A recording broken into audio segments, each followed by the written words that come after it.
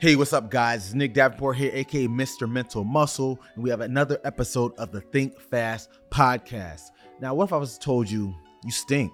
No, not your smell. Just your actions, who you are as a person. You'll never accomplish much. You won't be able to do anything. You're not even that smart, not that good looking. Matter of fact, what's the point of even being here? You wouldn't like that, would you? Sounds pretty bad. Some of you probably would want to be clenching your fist right now, ready to sock me. But think about this side of it. Have you ever said any of those phrases to yourself?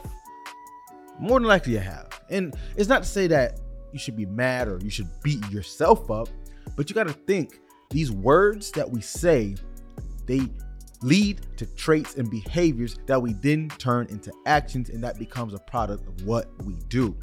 Now, just like you wouldn't take it from an external source, your self-talk, what you say to you won't want to take that unproductive, that negative, that not beneficial self-talk from yourself.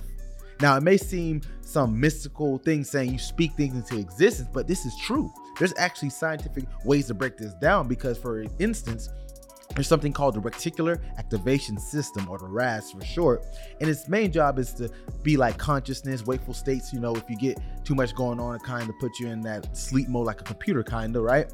But it also derives attention to certain things. So if you're only focused on certain aspects, whether it be saying, I'll never be able to amount to much, I'll never get a job, I'll never find the one, guess what? Your brain starts focusing on these things. It's not say it's going to happen, but you're going to be way more aware of the different characteristics, the different things that happen in the world that pertain to those negative thoughts that do not help you. That's why I like to say unproductive instead of just negative, because sometimes negative things can give you a little kick in the butt to get going, but unproductive things that diminish what you can actually accomplish, that's not helpful.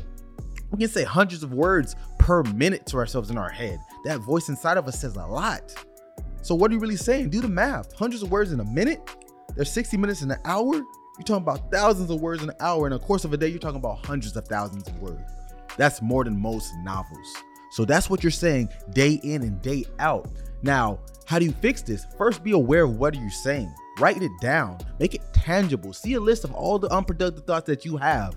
And then once you have them, reframe them. Don't just try to stunt them or stop them. Thought stopping doesn't really work. There's experiments that show that. There's an experiment called the White Bear experiment done by a Harvard psychologist, Daniel Wegner. And he had people just verbalize their thoughts out loud, talk about their day, whatever it may be. But every time they thought about a white bear, they had to hit the bell. And they saw, okay, when the white bear popped in their head, boom, ding, they hit the bell. But then the second condition of that experiment, they said, don't think about the white bear.